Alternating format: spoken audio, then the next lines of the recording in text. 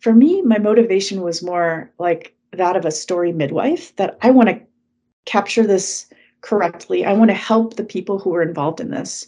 And that includes FBI agents, detectives, volunteers who searched for Polly. I talked to the media. I talked to a whole bunch of people who really deeply cared. And I wanted to help them tell their story.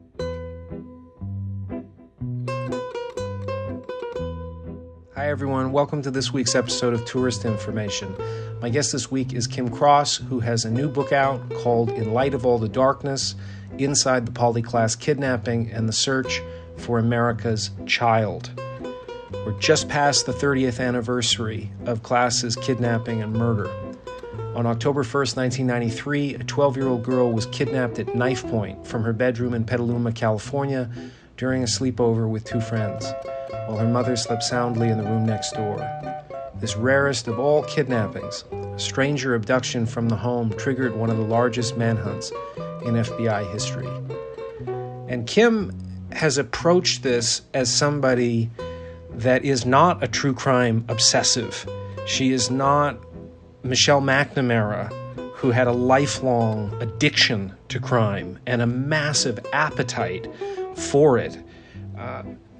Kim just happened to have a father-in-law who was instrumental in this case, and her proximity to so much access with all of the skills that she brought to bear,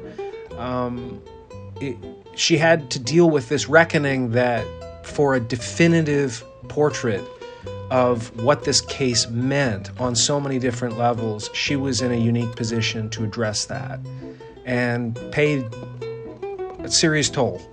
We talk about that. This is dark, dark shit to delve into, and she is not trying to capture a wave with it. She really was deeply invested and brought all of her chops to bear in this story on from so many different angles. And I'm so intrigued by this because we have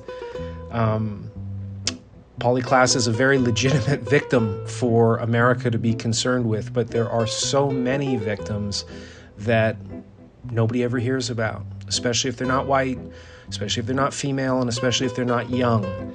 That is what America has an appetite for. And it's interesting, I bring up at one point with Kim how only 3 years earlier, Twin Peaks was the first sort of procedural crime show where everybody was talking not just about the victim, who killed her, but who was Laura Palmer. And to explore that question, you had to understand the grief of a community that had lost her. This is not typical in the true crime genre, where it's who killed her is our most interesting character, and then who's going to capture the bad guy. And with Kim, there's just a lot of gray in this story too. Looking back 30 years later offers a wholly new perspective, and I love this word, ostrenity, to look at an old thing with new eyes, which Russian literature was so concerned with. I feel like she's able to do that, and the fact that she is not a passionate obsessive of the genre. You have an outsider's eyes. You have somebody who's maybe a little bit more clinical than passionate in this, offers so much to it. It's a fabulous story. And just in closing, Kim Cross is a New York Times bestselling author and journalist known for meticulously reported narrative nonfiction. She's a full-time freelance writer. She has bylines in the New York Times, Nieman Storyboard, Outside, Bicycling, Garden and Gun, CNN.com, ESPN, USA Today. And I'm really glad that I had a chance to talk with her about this book. I've been working on some true crime stuff myself for the last 3 years, and in a very different way than her. She was suffocated with material, and I've had to dig in to a story that doesn't want to be told. And it's interesting to see what she had to contend with versus a plight that has kept me up a fair bit the last few years. So I hope you enjoy Kim Cross, this week's guest on Tourist Information.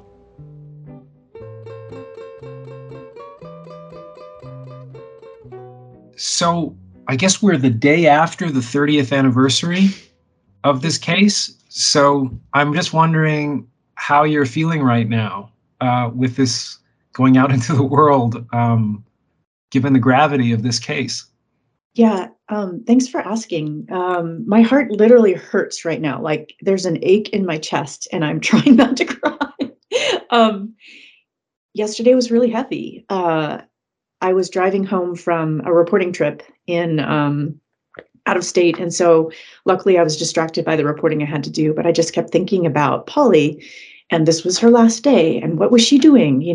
Oh, she'd be getting up right now and having breakfast. Oh, she'd be at lunch, planning her sleepover with Kate and Jillian. Oh, she'd be coming from home from school and cleaning her room, and I just couldn't stop thinking about her all day. But I couldn't call people because I was driving in remote parts of rural Idaho, and I couldn't really call anyone. So I just had a lot of time to think. Yeah, I mean, this little girl would be 42 years old now. It's Yeah. a very heady thing. So why don't you just lay out a kind of summary of this book for people that might be unfamiliar with her story? Sure. So in 1993, a 12-year-old girl was kidnapped at knife point from her bedroom by a stranger who walked into the room with a knife and took her. And it happened during the middle of a sleepover with two friends, Kate and Jillian, who were also 12. And they witnessed the whole thing. And the girls were hooded with pillowcases, gagged and bound by the kidnapper. And they told Jillian and Kate to lay face down on the floor and count to 1,000, and that he would be right back with Polly by the time they stopped counting. And then he took her. And at some point, they stopped counting and ran into the next bedroom over, where Polly's mother was asleep with her sister, and woke her up and said, Polly's gone. She's been taken. And the kidnapping was really significant because it was a very, very rare stranger abduction from the home of a victim who was not engaged in any at-risk behaviors, and it really shocked the nation because it violated the sanctity of home. How could just a stranger come in and take someone who's at home with parents, And I think it created kind of a culture of fear, and I think ended the era of free-range childhood, which is when I grew up. Yeah, that's that implication. I kept thinking a lot about reading Jonathan Haidt's book, The Coddling of the American Mind, and just the impact of all these parents who grew up, as you say, with such freedom. I mean, even I think you and I close enough in age where when did we leave home to go on a bike ride for 10 blocks? I think I was 5, Mm-hmm. which would now result in me being taken away from home if my parents permitted it. It's fascinating. Yeah, I was when I was Polly's age, I lived in Santa Barbara, and we had just moved there, so I didn't even know the city very well. And we had moved there from Alabama, so I really didn't know the city very well. It's my kind of first city. And I was allowed to ride my bike several miles to school, I think about 5 miles on a pretty busy road. And then when I was in seventh grade, I walked to school, and I walked probably 5 miles by myself all over town, and really didn't ever feel unsafe, didn't carry mace, didn't ever feel afraid, and didn't ever get the sense that my parents were afraid. So it was, a very different world, I think, from the world after Polly. Yeah, and I mean, even since around this time, the early 90s, violent crime has been, and even property crime has been cut down in half, and yet the perception by most Americans is that crime has gone up.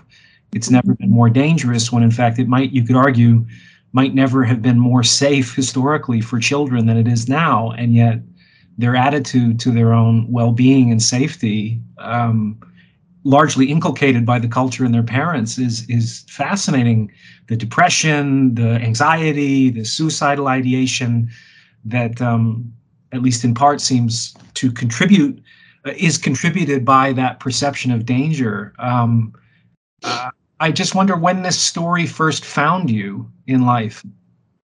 Well, it's interesting because I remember it happening. I was a junior in high school in Florida, and I remember seeing it on the news. And I remember thinking, "Oh, that's horrible." And like the rest of the nation, I was kind of, transfixed and shocked that this could happen. But I was also a junior in high school, and went about my like small life there.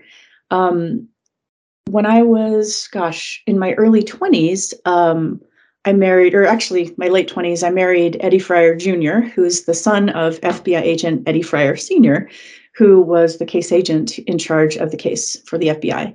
And I didn't really think much about the story from a writer's perspective. It just was part of the family. It felt like an in-law almost.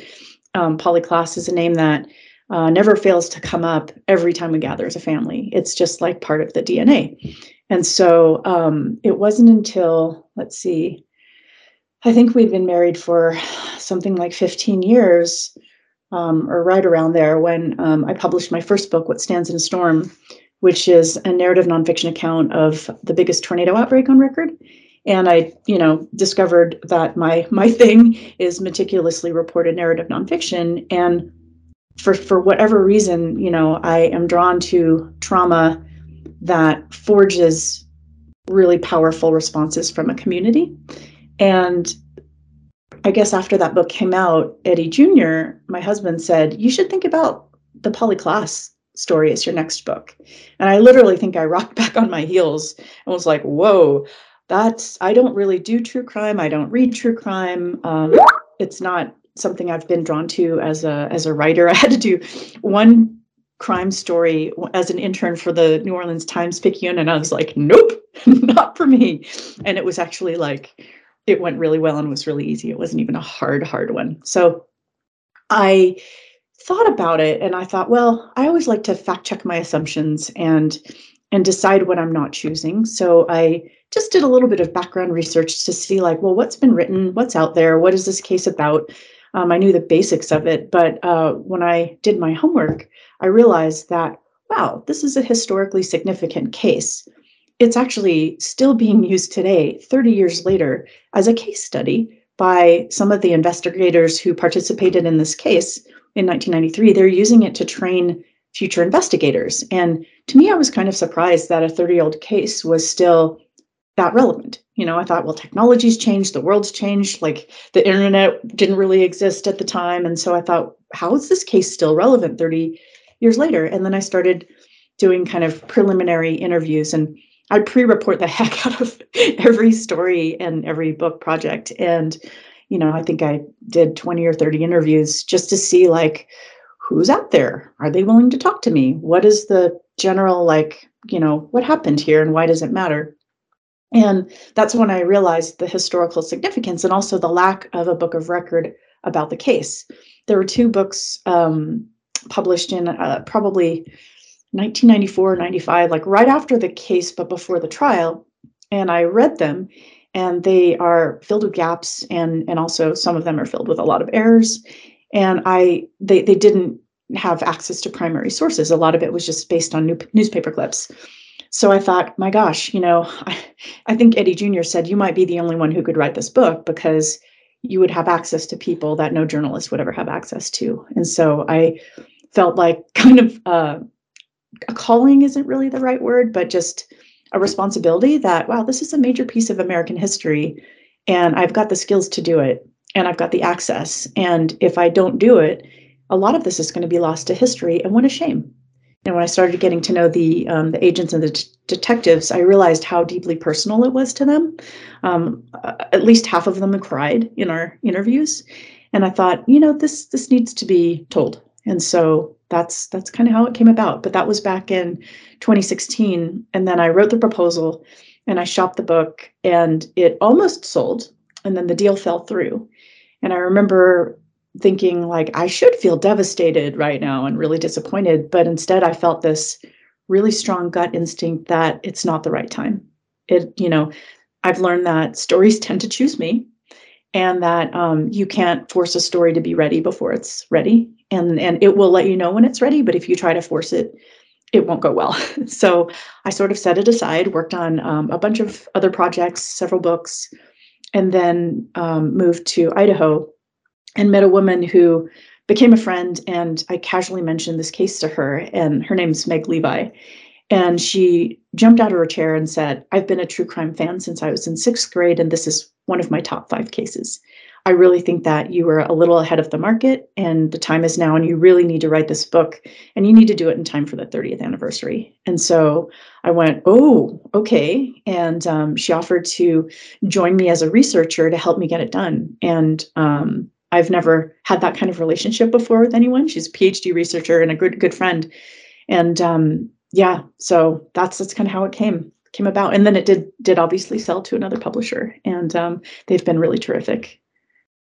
I find it really interesting in your relationship to this story and also this genre. I mean, you lead in the preface by saying, "I don't consume true crime. I've never felt drawn to it." And there's this fundamental ambivalence you have, it seems, to so many elements of what has turned this into a genre that is now parodied commonly by SNL. There seem to be some misogynistic undertones to the way it is attacked, but it is also quite curious. It's overwhelmingly a female genre in terms of its audience and the appetite for this material. So I just thought a couple of points of comparison, because you have this incredible access, obviously, with your husband and his father.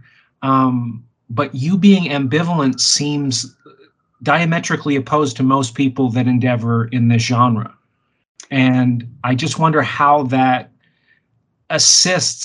assisted you in the project, that it's not a passion project. It's not Michelle McNamara, who has a lifetime of obsession with true crime and then finds the case where you could argue it killed her to do it. She was so hell-bent on it. My hope is that it's and I don't want to come across as critical or judgmental of, like, people who do love true crime. It's just not my thing. But I hope that makes my book a little bit different, because I don't approach the story with, "I'm burning to know who did it," or I don't really want to.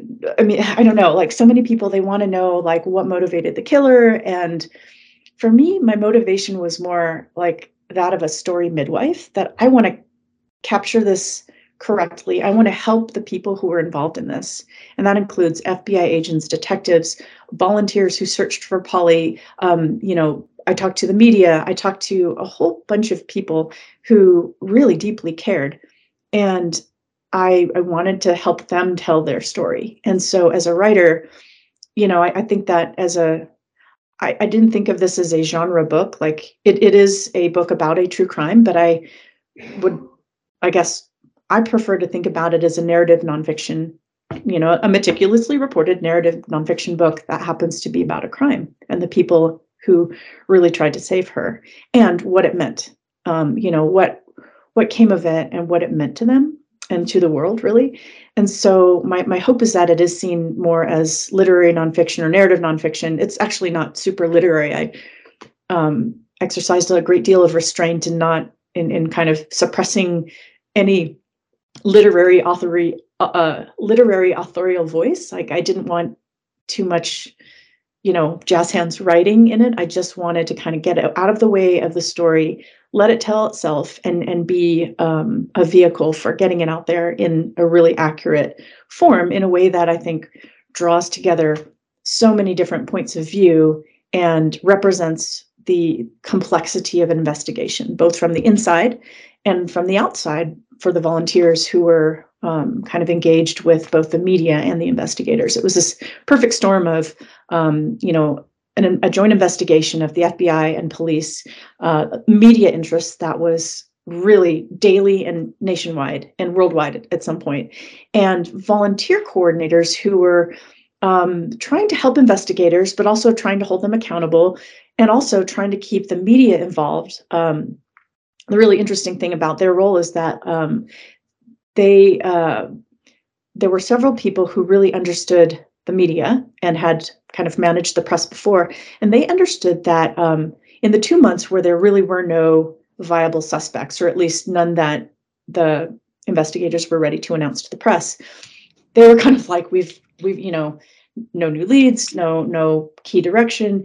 And the volunteers realized that the press was going to lose interest because they weren't getting anything new.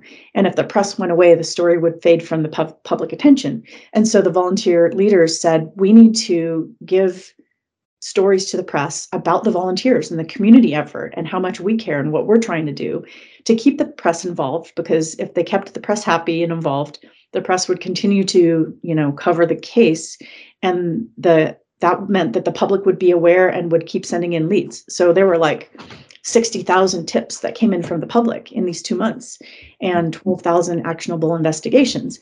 And so much of that had to do with, I think, the volunteer leaders' management of the media. Yeah.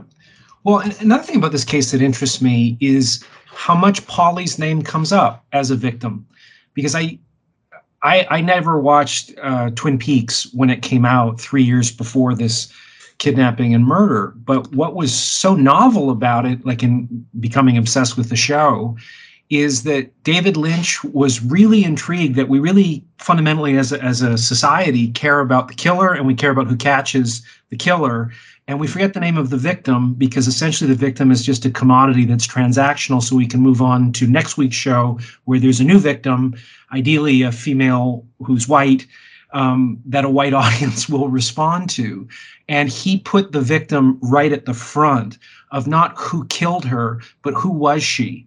And that was a paradigm shift in presenting a crime that people cared about. Was the victim was at the front, because who she was explored who the whole community was that was exposed to grief, which was largely absent from most true crime that was presented prior to that.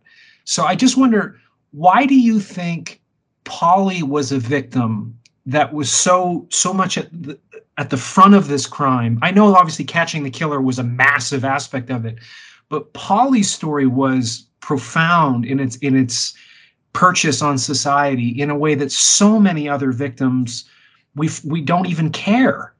So often, it seems like in hindsight, they're so forgotten. So why did she resonate so much with people? I think it's because she was on that cusp of between cute and beautiful. She was still kind of a child, but growing into adolescence. She was still very innocent. She was very beautiful and charming. And I think that she captured the heart of America, because I think so many people could look at her and see someone that they knew and loved, whether it was a daughter or a niece or a friend or, someone that they cared about. She kind of represented that. And she represented, I think, what can be taken from us, even if we're not doing the wrong thing. Like, Eve wasn't doing anything wrong as a parent. She was doing all the right things. She looked after Polly. She was a great mom. And to think that you could do all the things right and this could still happen, really hit a nerve in people. Like, when I think it like activated the empathy machine that a good story does. It's like, wow, there, but for the grace of God, go I, right? That could have been any of us. And so I think that when people can empathize and connect and relate in that way, it tends to, do what it did back in 1993, which is just capture the media, capture the public attention. I mean, there were stories in, abroad in other countries, far, far away. And I think that's why. Yeah, I mean, I stumbled upon the Columbia School of Journalism had Are You Pressworthy or Not? And you had to input details about yourself. And this was based on where the media has been. This is all predicated on the so-called missing white woman syndrome. But the older you are, the less coverage it gets. If you're female, it gets a lot more coverage than if you're male. Urban versus rural, urban gets a lot more coverage.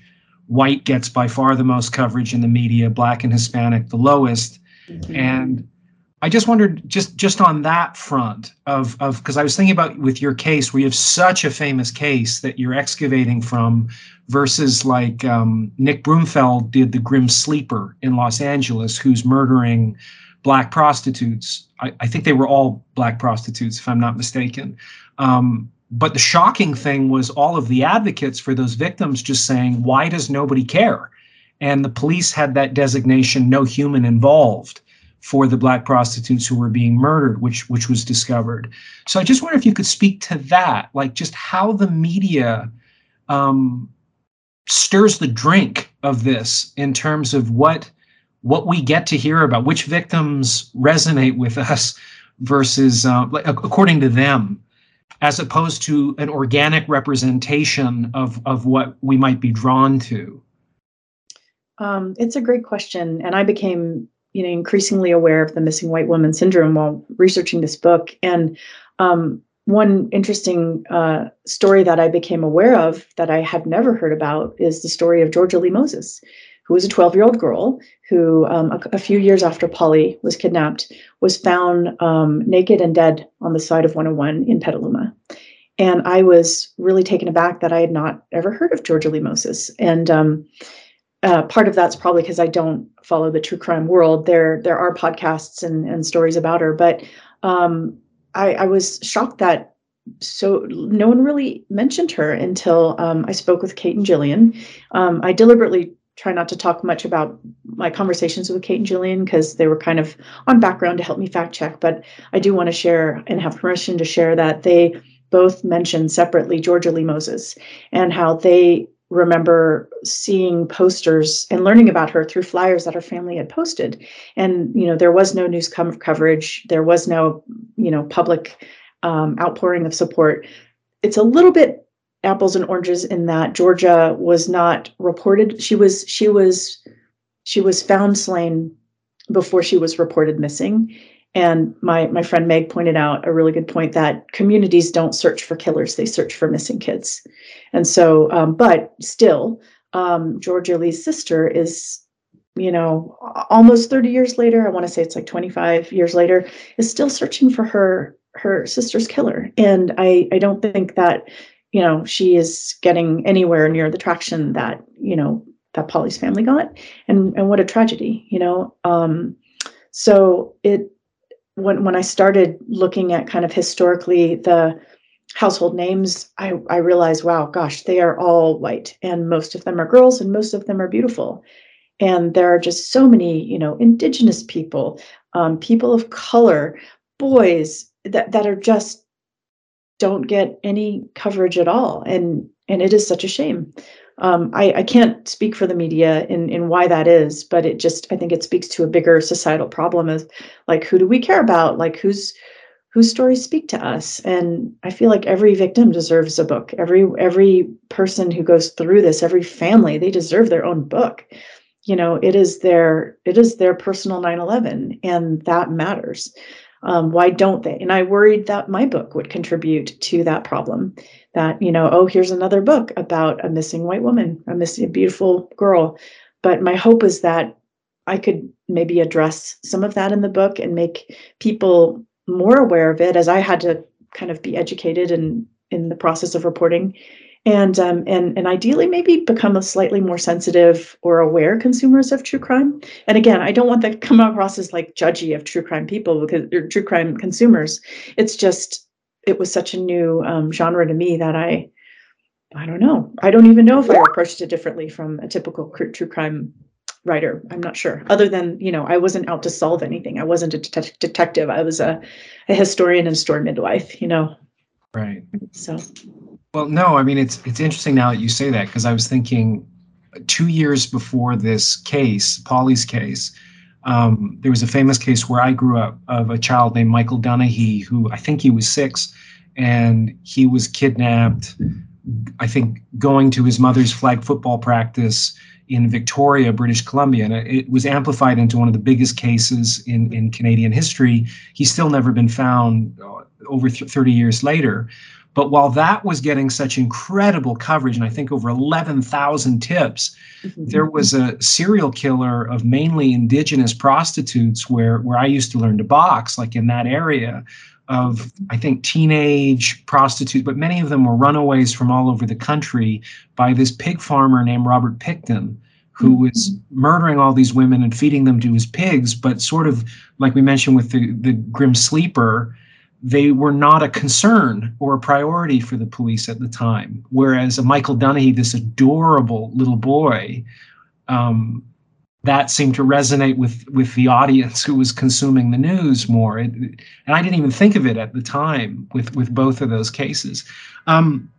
I wanted to ask you what the advantages or disadvantages are. I mean, if you were doing a case that was obscure that nobody had ever heard of, how you might approach that versus a case like this, which in its time was probably the most reported on kidnapping in American history. I mean, this was kind of OJ before OJ in terms of its magnitude. Mhm.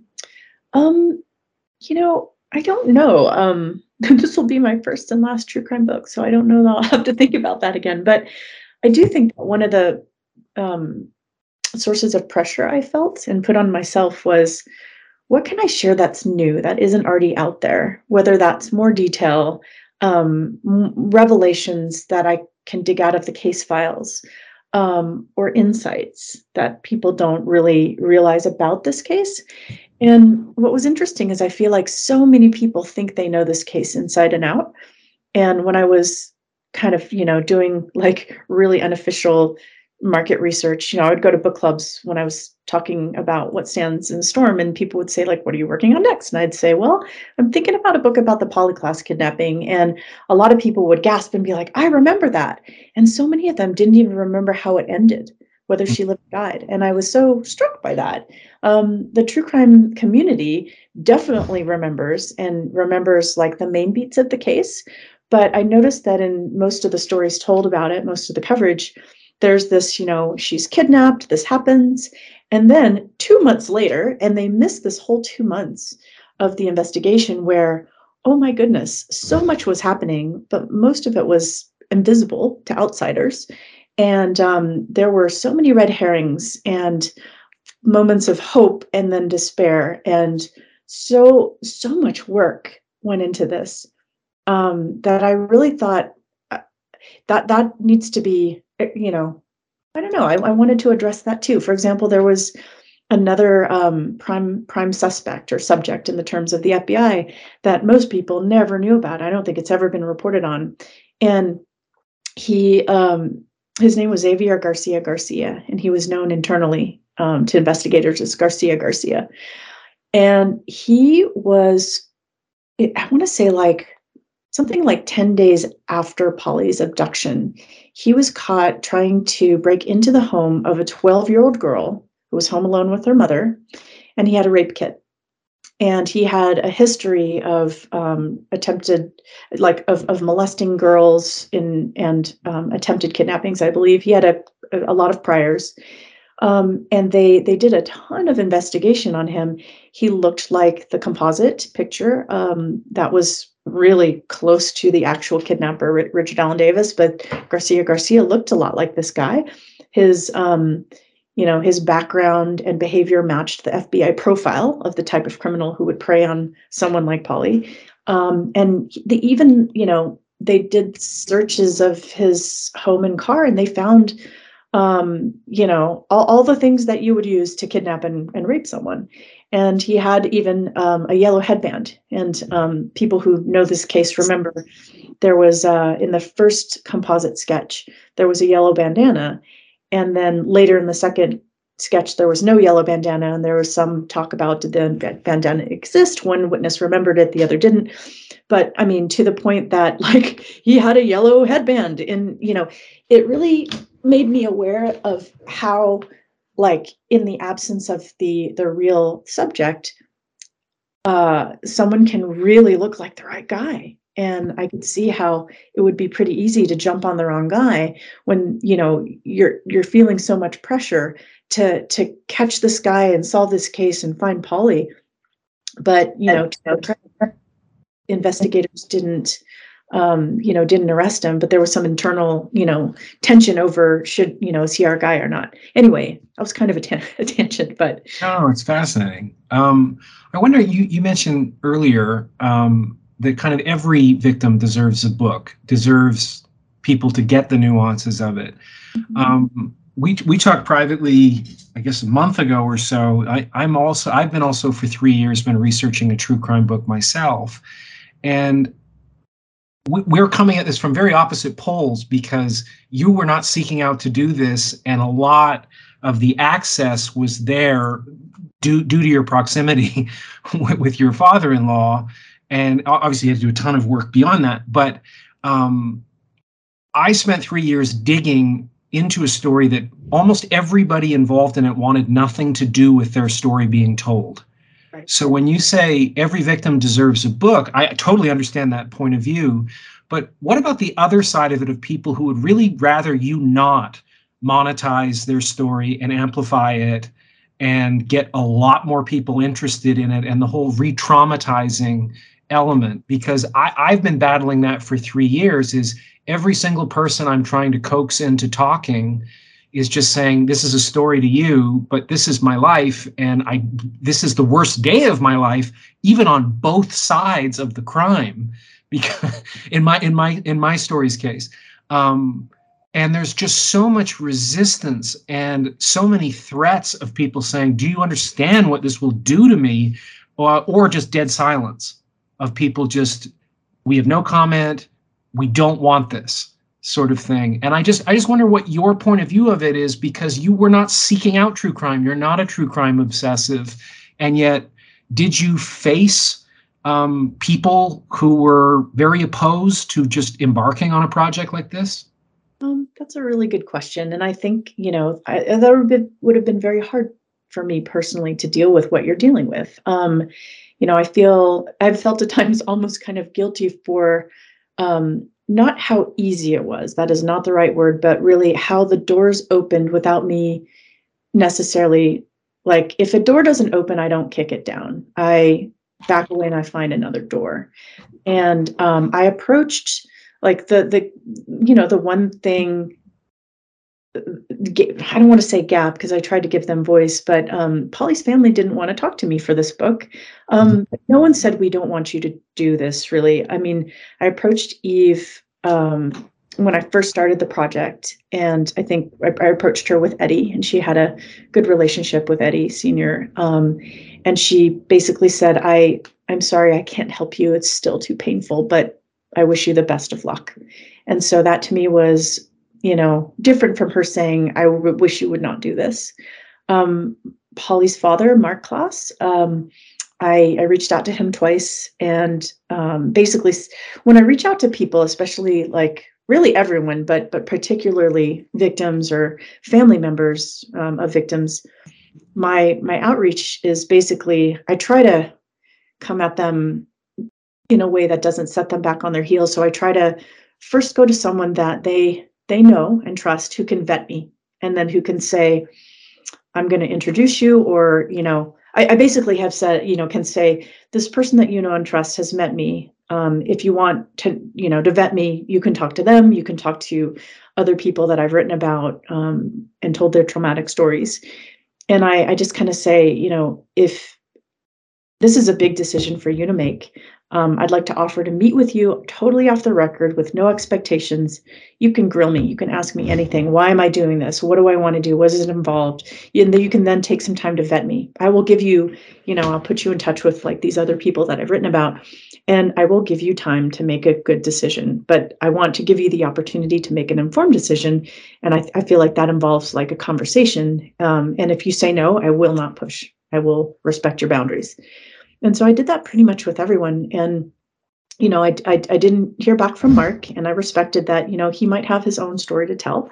And then, but I made sure that Eddie Sr., who was in contact with him, I was like, Eddie, just make sure Mark knows about the book. Like, I don't want it to be a surprise. I don't want to find out that he didn't get my emails or whatever.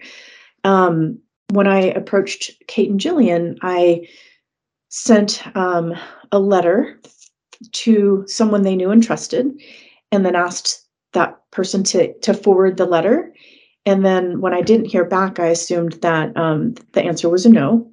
And then I just kind of started losing sleep and feeling like, what if they didn't get the letter?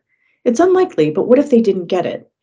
And so I found another way to reach out and basically said, hi, I don't want to bug you. I'm not here to push. I just want to make sure you got my letter. Can you just tell me that, like, if you don't want to talk to me, just tell me that you've made that informed decision. Because if I later found out that you never heard from me and felt left out, or weren't consulted, I would feel horrible. And so I was really surprised when they hadn't received my letter and did agree to talk to me. And Julian talked to me on the record, and Kate talked to me on background and didn't want to be quoted, but really, really helped me write with more empathy and nuance and sensitivity about a lot of things. And so, like, I'm really, really grateful.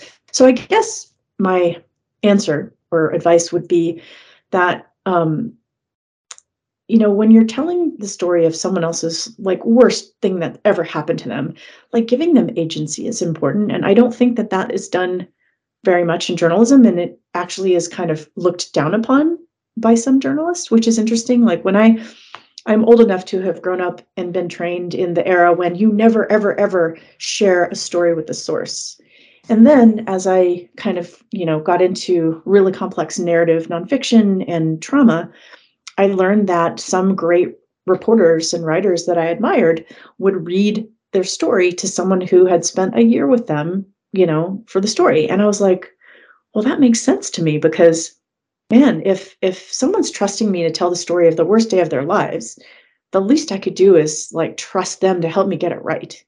And so I started the practice with my first book where, I wrote about families who had lost a grown child to the tornadoes. And I sat down with them and I had a like 3 to 4 hour reading of every word of every chapter in which their child appeared. And I didn't actually hand the manuscript over, or did like forwarding it digitally is kind of sketchy because it can get forwarded or get away from you. But I felt like that's an important part of my process. And it gives people agency in what is being told and the words that are being used to tell it, because often you're writing about how people feel, and you have, as a writer, a better vocabulary to put that emotion into words, but you don't want to use the wrong words, or use words where they say, no, that actually doesn't feel true to me. So to me, I just, I involve them to a great deal in the process, and I read to them, and I listen to them, and I ask questions, and I fact check my own assumptions at every turn, because, your assumptions are often wrong and can appear in like even the wording of a question. There can be an embedded assumption that really like is hurtful or offensive. So I guess I would say that I believe in giving people that you're writing about agency and letting them choose the way they want to be involved. If, like I said, if someone just wants to talk to me on background, I can, I read Kate the chapters in which she appeared, and she was able to at least know what's going to come out there. And, yeah, but it's funny because at the same time, I feel like certain journalists judge me for it because they're like, oh, well, then you're giving your sources too much power. But I don't look at them as sources. They're characters. They're people. And if someone was writing a story about me, I would want agency. I would want a little bit of say to say like, no, that doesn't sound right. Or if you put this in, I think this could cause some damage that you don't anticipate. Because there's so many things that, it's never what you think. So anyway, that's a long way of saying that's my best advice. No, it's useful. I think it's also interesting. Like I notice now, I hate being photographed, and I'm always expected to. Like, what's wrong with you to not want to commemorate any occasion with a photograph? And I say, well, I'm not trying to say you can't photograph yourself, but I really don't want to do this. I don't want it to go on social media. I don't want to participate. And you're always looked at like a complete asshole. And an extreme version of that would be somebody like J.D. Salinger, where you have every opportunity to have a platform and you say, well, actually, I don't want any. Mm-hmm. I would just like to be left alone. And there's something wrong with that. Like his son talked about, you go from being strange to weird to antisocial to sort of famously, dementedly antisocial, et cetera, et cetera. Like it's pathologized. Mm-hmm. So I just wonder in this area where number one thing that kids want to be is famous. They don't even necessarily care what it is. If you were saying if you were participating with somebody telling a story, how you would allow agency. What about when people just say, I don't want to participate. I don't want this done. So you are going against my wishes to do it. And I'm not saying that happened in this book. I'm just curious for you personally, because I really struggle with it, because I have come across a number of people that say that, and I try to say, well, I think there's a positive impact that can be taken from your story that I would like to offer people. I see value in it. And they say, yeah, that's great. But for me, it damages me, and it hurts my family, and it causes me a lot of difficulty. I've done nothing to attract attention since this thing you're interested in. How do I get away from this? How do I extricate myself from this thing that people like you, not you, I'm saying him saying it to me, are never going to leave me alone? And I don't have a good answer. Like, That's tough. I don't have a good answer either. I mean, my litmus test, because also just because you know something doesn't mean it belongs in the book. yeah, And I feel like there's a cohort of journalists who are like, if you learn it, it's fair game. And I kind of weighed things like, okay, what do I stand to gain from this, and what do I stand to lose, or what does the reader stand to gain from it, and what can be lost? Or as I think my friend Chip Scanlon, who writes a great newsletter and taught at Poynter, said that he was quoting someone else, and I wish I could give them credit, but I can't remember who was quoting. But it was like, maximize truth, minimize harm. And so, how can you do that? And there's one part of the book that I agonized over for like weeks, if not months, and it was how to describe the position in which Polly's body was found. And I looked at crime scene photographs and saw things that I will never be able to unsee, that haunt me and will haunt me to my grave. And I didn't think the reader needed to see all of that, but they needed to know some particular information about the disposition of the clothing and the geometry of the limbs, basically, because Richard Allen Davis was not convicted of raping her or molesting her. They didn't have enough evidence to prove that, and that seems to be the only thing he truly cares about. Is he willfully admitted to the murder, but he didn't want to be branded as a child molester, possibly because bad things happen to child molesters in prison, and he had been in prison many times. And I feel like, to hold him fully accountable, I wanted to give the reader key information that wasn't enough to convict him in court, but might allow them to come to their own conclusion. Like, I don't want to tell you what I think, but I want the information to be there for people to come to their own conclusion. And I felt it was really necessary, but I agonized over that. And I workshopped it and tried to do it as respectfully as possible. But that, this is going to displease some people. But if this is the book of record, I felt like it really needed to be in. Otherwise, it was a big error of omission. So I don't know. And people are going to have different opinions. People are going to react to different things. And, you just have to think again, what is to be gained from this? What is to be lost? And what's the cost of this? And then, do what feels right in your stomach. Like, I navigate a lot by my gut feelings, and, I overthink everything, but I listen to like how my gut feels. And, in the end, I'll take something out if it feels like too much. yeah. And I think it's fascinating, because I've had that experience also, where you make a choice that could be actually a very difficult choice, and you're explicit about making that choice in terms of the structure of something or the approach, and then the criticism comes out as if you haven't consciously made that choice.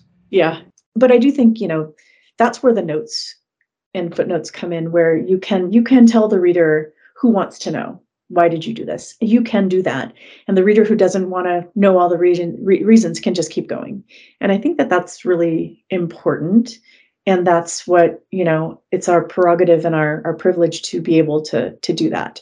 So like, if people want to read 50 pages of notes that tell you like exactly where everything in this chapter came from, then, they can do that. And the people who don't can just read the narrative and live the story that way.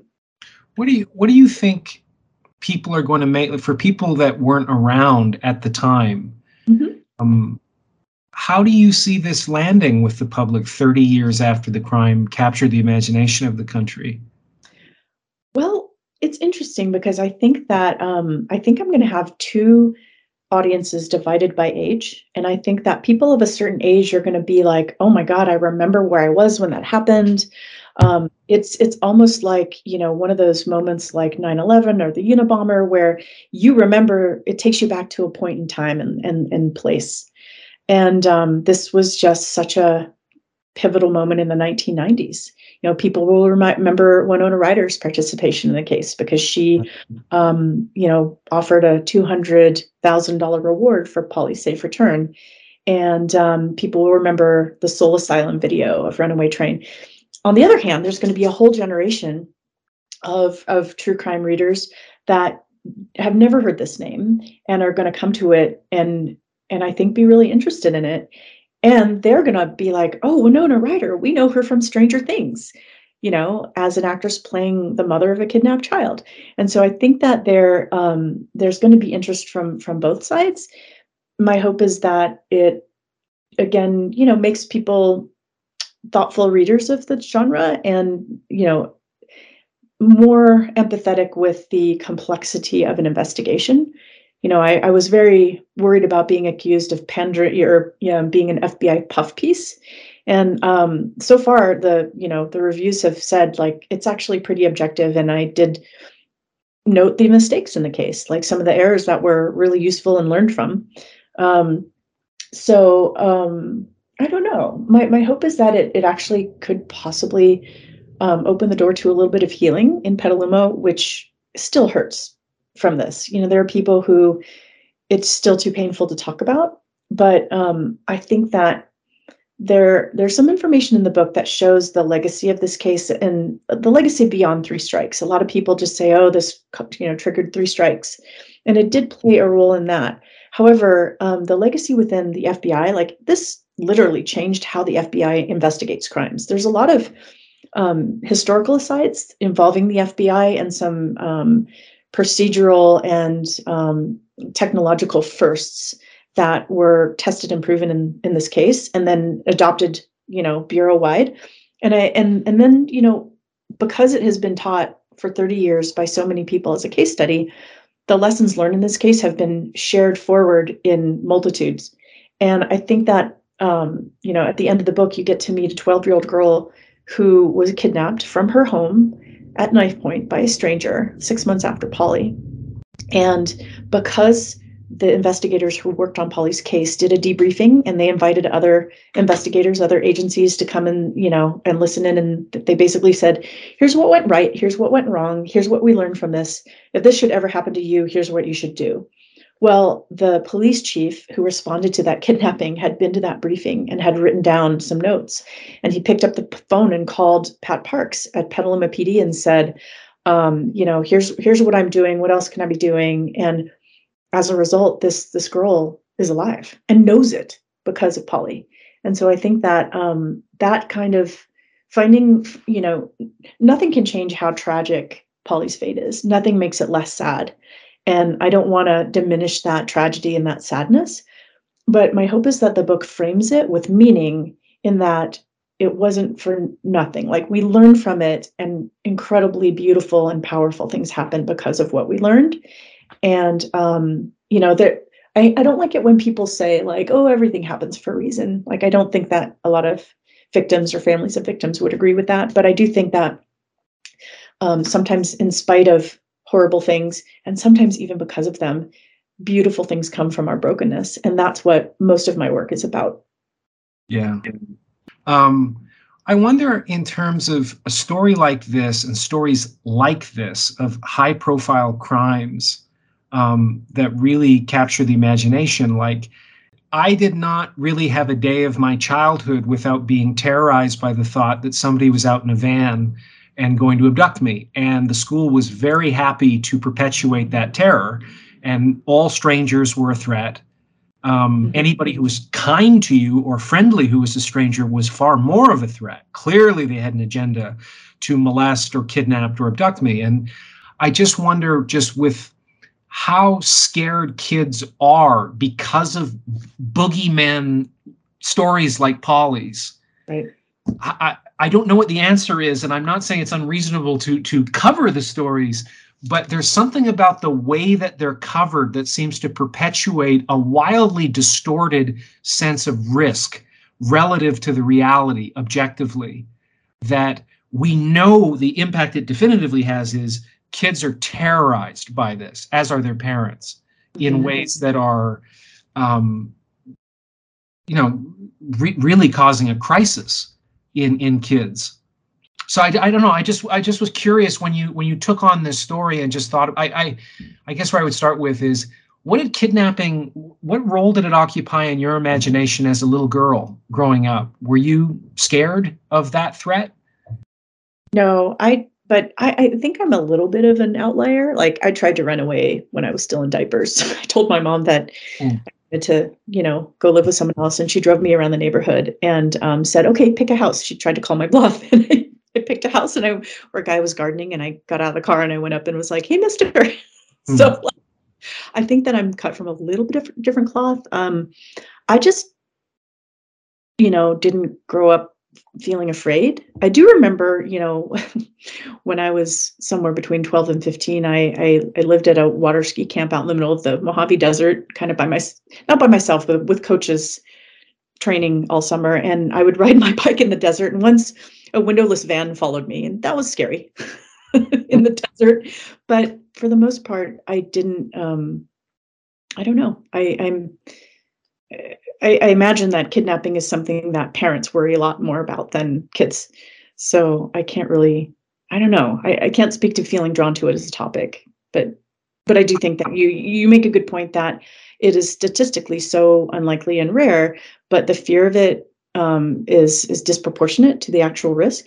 And I think it's because it is our deepest fear, is that something so precious as a child will be taken from us. You know, that's like, to most parents, that's scarier than like losing your own life, right? No. I get it. It's just sort of like every situation that scares people in America seems to lead to a massive rush to get guns to protect yourself. And statistically, you're far more likely to kill yourself with a gun accidentally or especially intentionally than to fend off some perceived intruder that's coming for you. And I'm just like, why are people so afraid? Why is there such a profound sense of insecurity as things get safer and safer and safer?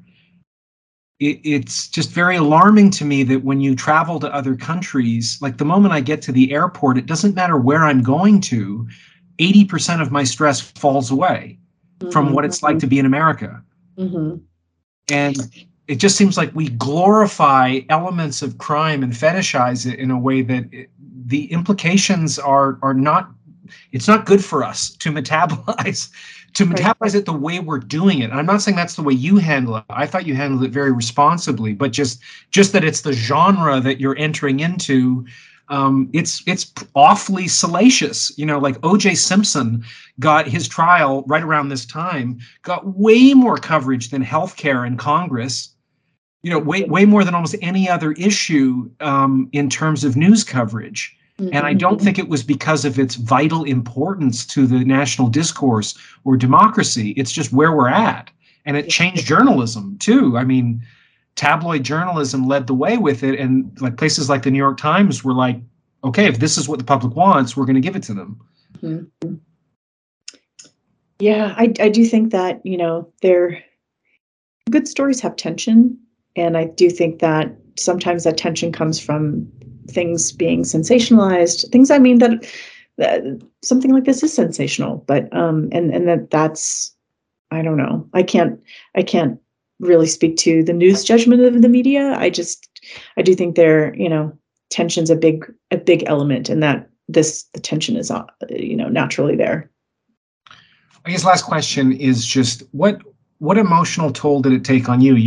We're close to people that were directly associated with this and the impact it had on their lives. And I think like the first time I really got into true crime was I found out my grandmother's favorite story was In Cold Blood, and she was completely obsessed with it when it came out.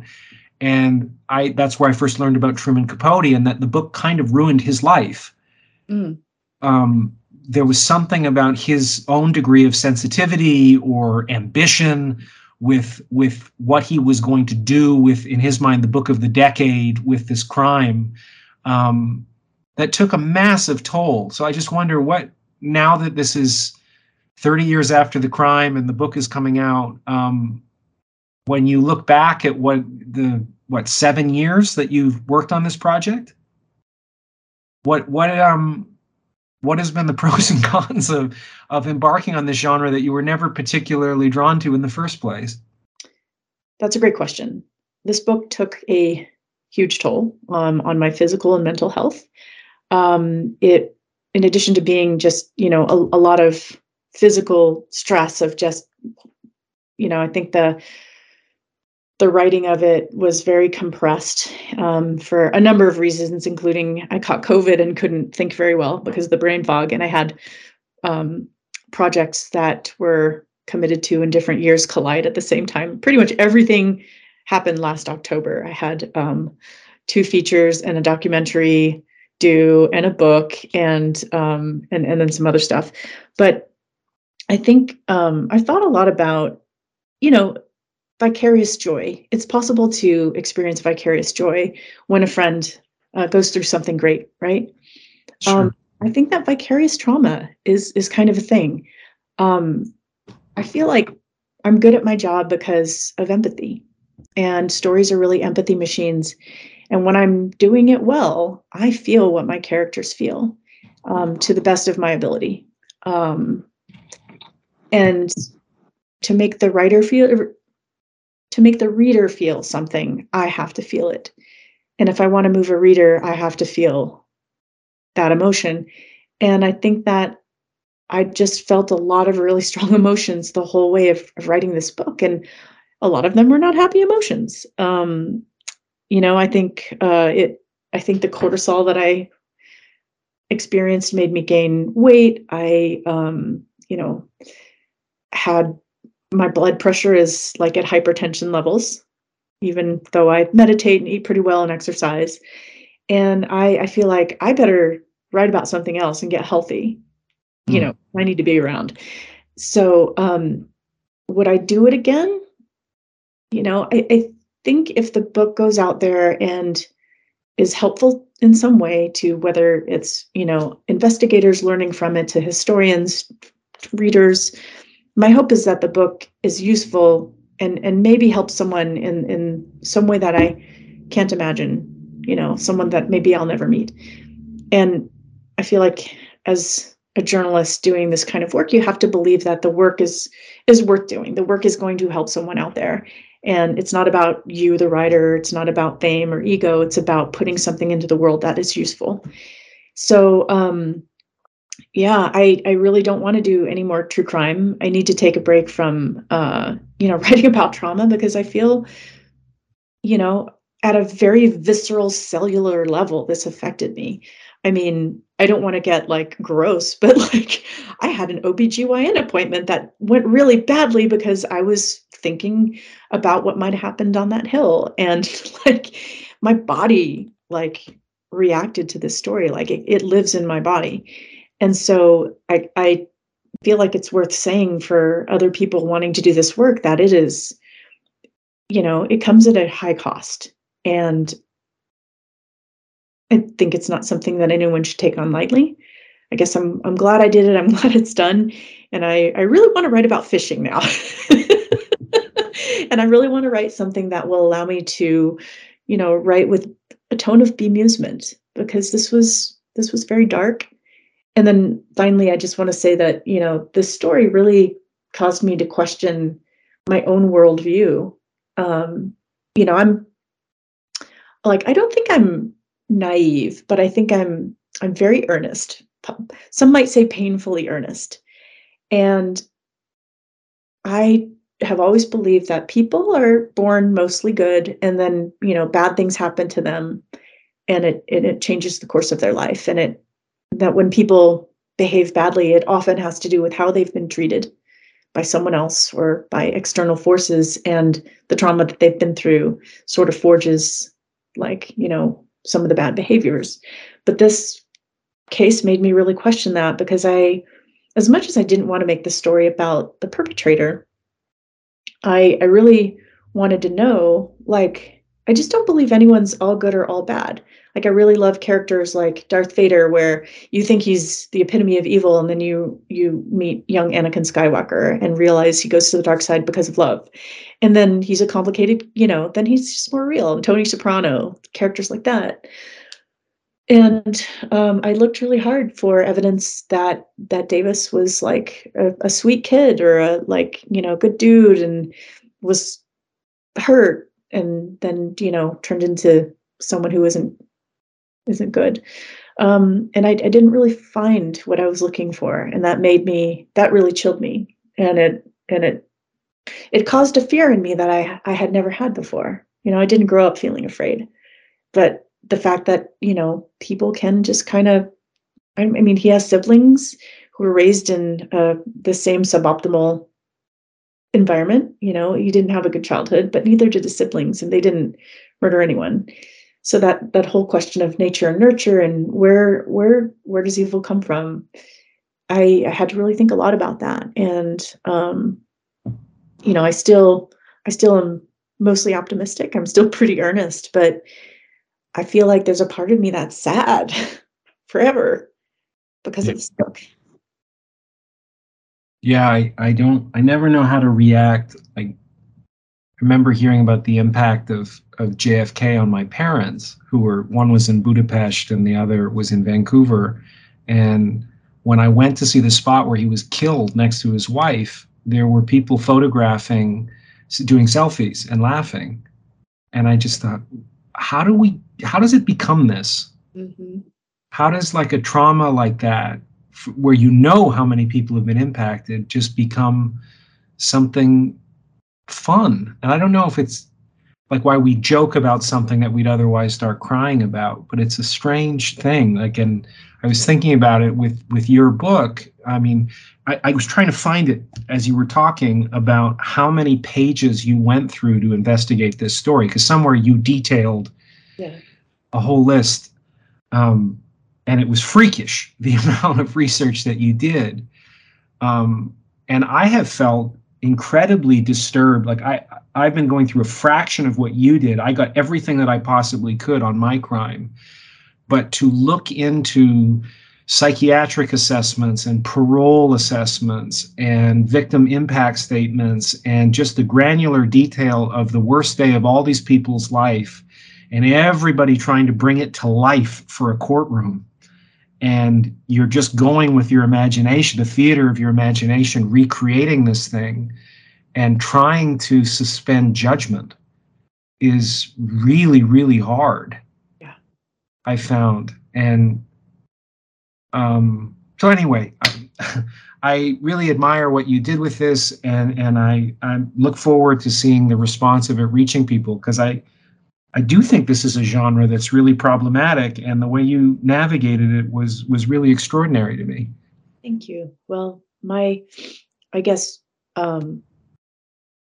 regardless of what any reviews say, my barometer of success is, just the reader feels something, and how do the people whose stories I told feel about it? And I just got an email. I don't want to break any confidences, but I got an email from someone who was very close to this, who declined to participate, or just didn't respond to my invitation to participate, and had watched the 2020 show, and basically said, I wasn't ready to talk about this when you reached out, but I wanted to say thank you, because this is the first time in 30 years that a program has gotten it right. I didn't think I was ready to watch this, but it was brilliant. And it was brilliant because it was accurate. And it feels good to have this story that's been told inaccurately for so long, to finally have it out there clean and clear and accurate. And so that was the nicest review I could get. And I don't, need to make it public who said that, but I just think, if the people who are in this, who live this, feel like I got it right, then that's enough for me. And it's so weird too, isn't it? Because of course, the ultimate objective. And yet there are other times when you do get it right and the response is, fuck you for getting this right. Right. I know you don't necessarily write for those, but it's nice to know, when you do get it right. Thank you so much for your time, Kim. I really enjoyed the book. And thank you so much. Great questions. You're very thoughtful and very smart. So I enjoy our conversation so much. Yeah, no, it was fun. It was very fun. Thank you for listening to this week's episode of Tourist Information. The producers are George Alarcon-Swaby and myself, Bryn Jonathan Butler. Please subscribe or rate the podcast. It helps us to keep bringing them out. Thanks again for listening.